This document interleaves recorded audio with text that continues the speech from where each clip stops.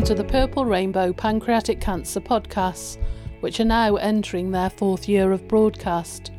Who would have thought that when Seth died in 2014, all these years later we would be making a podcast in his memory? It's a really exciting time for Charlotte and me. We've been recording 30 podcasts, one for each day in November, as part of Pancreatic Cancer Awareness Month. Charlotte has been talking to all kinds of people involved with pancreatic cancer, and over the next 30 days we will hear lots of personal stories.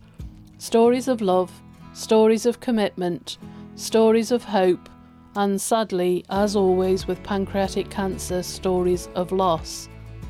Each story will help you understand the challenges of pancreatic cancer as well as the signs and symptoms, and will help you to have conversations with people and ensure that they are aware of what to look out for. Join us each day for our Purple Rainbow podcast. If you miss any of the episodes, you can catch up by visiting www.purplerainbow.co.uk, where all of the podcasts will be stored for you to listen to at your leisure. Follow us on your podcast channel, like and share, and join us for an interesting month with lots of stories of love and hope.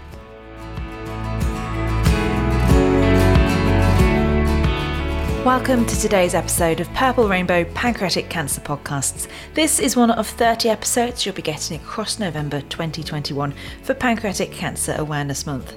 I'm Charlotte, and today I'm talking to Joe and Linda, who have been on quite some adventure.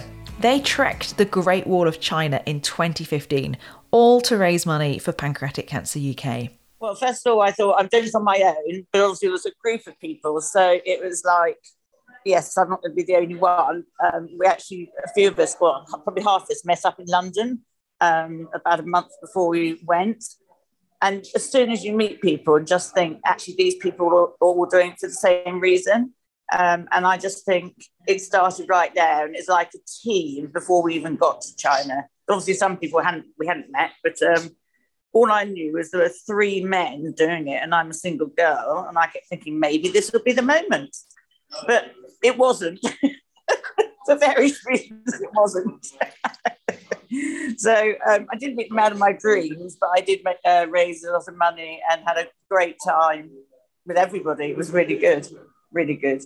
Yeah, again, I signed up to do it on my own, and I suppose doing something like that by yourself when you don't know anybody you're going to meet there is part of the challenge, because you're used to doing things with friends and family, and suddenly you're doing this on your own, and it's quite scary. But we did have a meet in London, and that was very reassuring.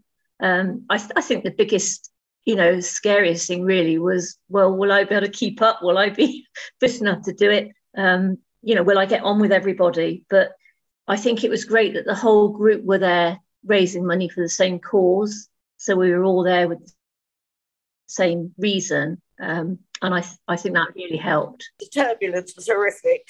It's just dreadful, but I don't like turbulence in the plane anyhow. And the plane was not a new looking Chinese China Airways, whatever it was called. It simply was a rocking, I just remember it really clearly. And Sarah, one of the girls, she was terrified of flying. So I kept saying to her, don't worry, Sarah, it's absolutely fine. Thinking to myself, I don't know why I'm telling her that, because I'm feeling the same way. But anyhow, we reassured each other we'd get there in one piece. So that's what we did. It was an old plane, and half of the in-flight entertainment didn't work, so you couldn't take your mind off anything. The food was absolutely diabolical. And so it was a night flight, wasn't it, Linda? But none of us, I didn't sleep anyhow. I believe I was sat with a young couple, actually, who were nothing to do with the trek, so I spent a lot of time talking to them and telling them what I was doing, why they were going out there, and I managed to take my mind off it that way. No, so we arrived in style, really. We just turned up. There's 20 of us, wasn't there, Linda? And we just walked through customs, and then there was our bus, and on we got. With a mad driver. I mean, he was overtaking on hairpin bends. Another reason why we might not have got there in one piece. It sounds like an adventure before you've even got anywhere near the wall. I know it was. all before we saw our accommodation. That was another thing. Yeah, we arrived at hostel, didn't we? Late, probably mid to late afternoon, I would think. And then we all assembled, and they partnered us off with people as our roommates who we never met before. But it all worked out really well, didn't it? It was great. The accommodation was somewhat basic. Oh my God, it was very dire. But then you had to say to yourself, they're not spending money on the charity and on the accommodation. They were obviously, trying to be as economical as possible. Sounds a very polite way of putting it. Yes, every destination we stayed at, which was one place we stayed at for 2 nights. Otherwise, we were on the move the whole time. And oh my God, it was. I mean, in the first place, like we're in an institute of a hospital. And I'm sure it was a hospital at one point. And I took one look in the bath and, oh my God, the shower is just dangling off the wall. Basic wasn't the word, was it? We had so much luggage that we had to carry around as well. So everywhere we went, apart from the first place, there were steps. One place we went to, I think we had to carry our case stuff about 5 flights of stairs, didn't we? After having trekked the wall that day. Yeah. Yeah. It's not like there's not many steps on the Great Wall, is there? No. Exactly. But we came across, I don't know, you might be asking us what was our best accommodation. We came to a place that was it called Fairyland, Linda?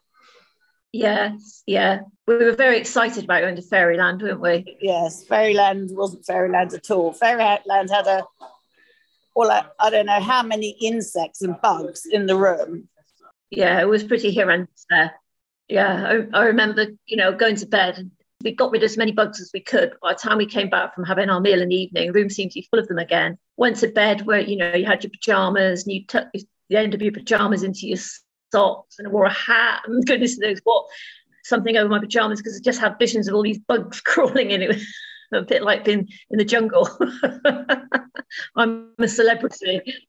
The bed clothing was damp. So I insisted in sleeping in like about 3 pairs of trousers or tracksuit bottoms, about 4 or 5 tops, a hoodie, a bobble hat, and it's just because everything was damp. It was horrid, absolutely horrid. The next morning, Tracy took a video of me because I said I felt like a down and out, really. I was absolutely frozen. Well, I wasn't frozen, but I just was thinking I just do not want to sleep in a damp bed. I don't think anyone had been staying in these places before us. I think they were just opened up just for 20 people who wanted to raise money and have a great time on the wall. I feel like we've had an adventure and we've not even talked about what it was like trekking the wall. What was it like trekking the wall? The wall was interesting because there's so many different parts to it. I mean, parts that are quite well renovated and parts that are just falling apart, literally. But I think what I couldn't get over, I knew there'd be lots and lots of steps, but I didn't realise that steps come in all different shapes and sizes.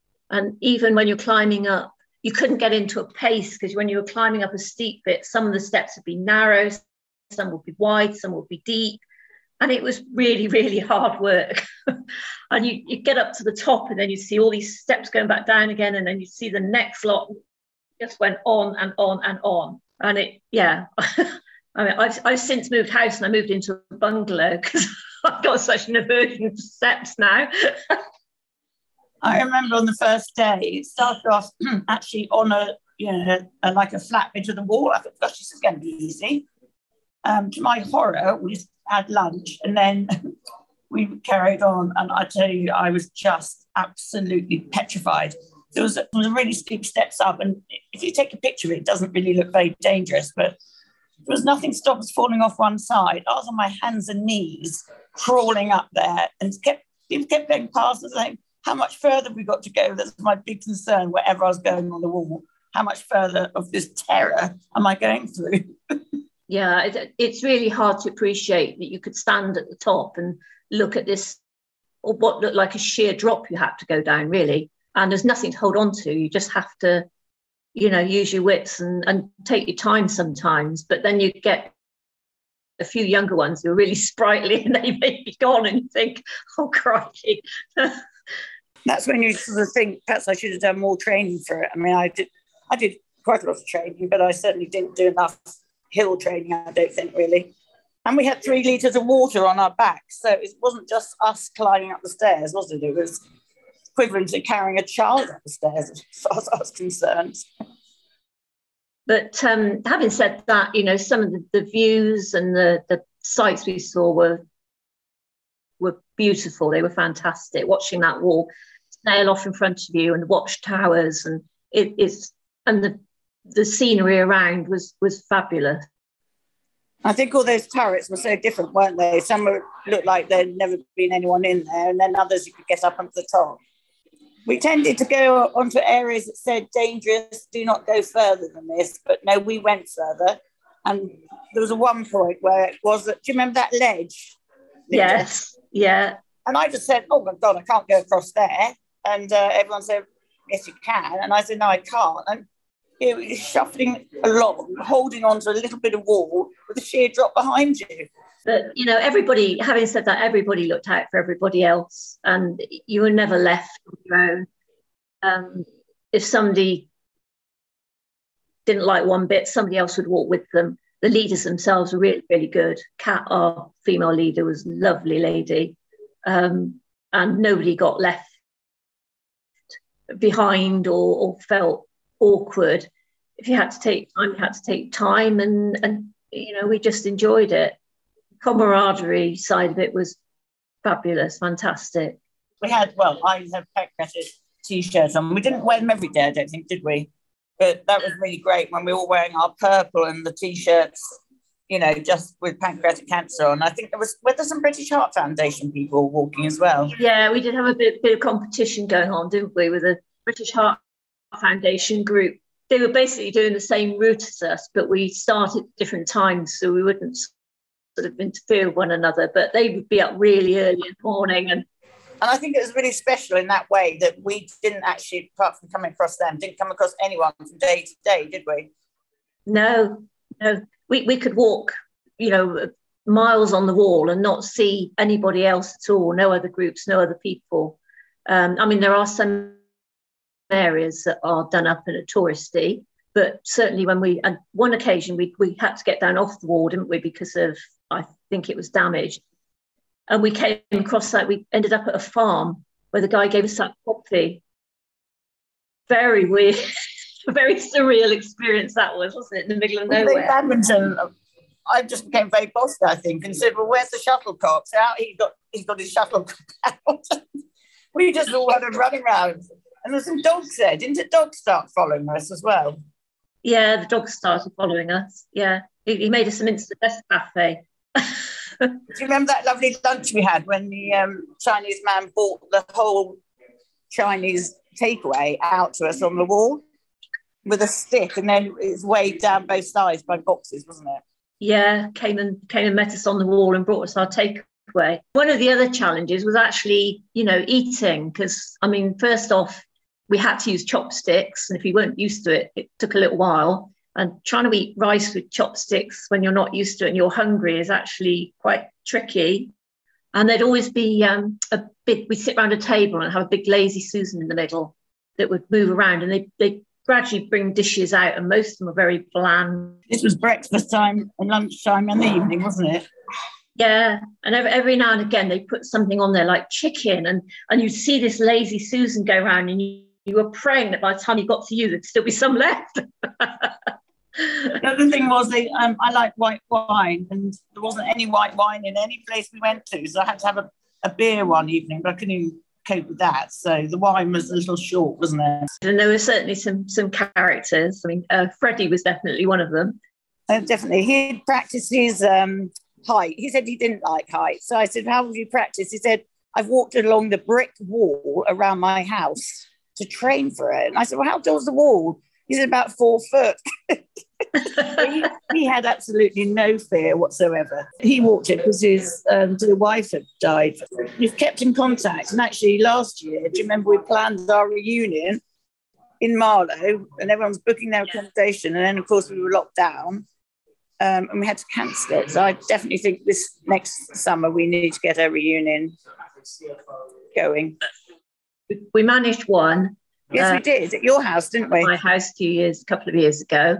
But say the second one got scuppered because of COVID. So hopefully we'll manage to get together again. Although you're still very much in touch with Tracy, aren't you? Because you're not. Yes, I am. Yeah. Well, only because she lives.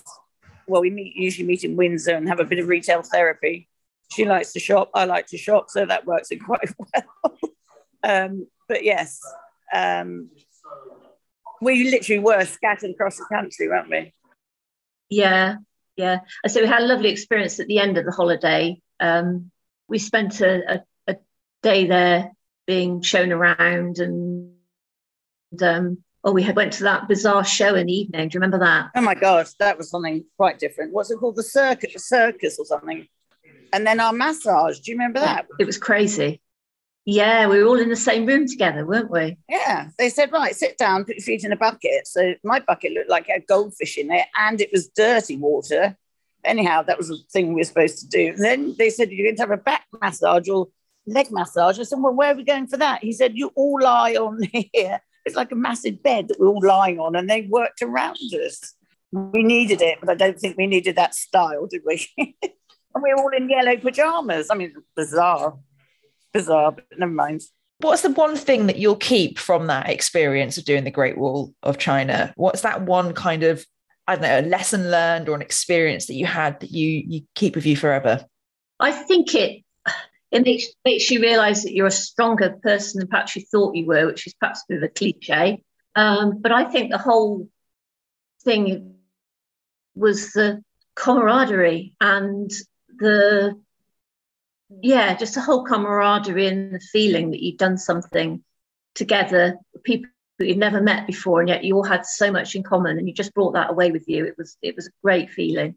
And at the very last day on the wall, it was, I don't know how to describe that bit, but it has some very steep steps coming down from the wall. And we then made an arch, so with our sticks, because we all had, well, not we all had, quite a few of us had sticks to help stopping us falling over, I suppose. And we made this arch. And I think when everyone was going through the arch, everybody had finished it. It was just like, wow. And then we got our medals. And I just think, as you said, it was all about teamwork and being there for each other. And at the end of the day, and I think, that evening we had a really nice time, and we had the awards given to us. Do you remember, Linda? Yes, I do. Yeah. I still got mine. Yeah, the loos out in China were just horrific. And I got the award for being able to have a quick wee behind a bush or the coach or anything. Perhaps we'll cut this bit out. I don't know. No, I'm keeping this in. Oh, will you? Yeah. So anyhow, I wasn't that renowned. I'm a farmer's daughter. So, I've always been brought up like, oh, well, you don't need to go to the loo, just pop behind that tree. So, yeah, so the loos were pretty grim, I can tell you. We never quite knew what we were going to find in the loo. Oh, dear, horrible. But it was all about friendship.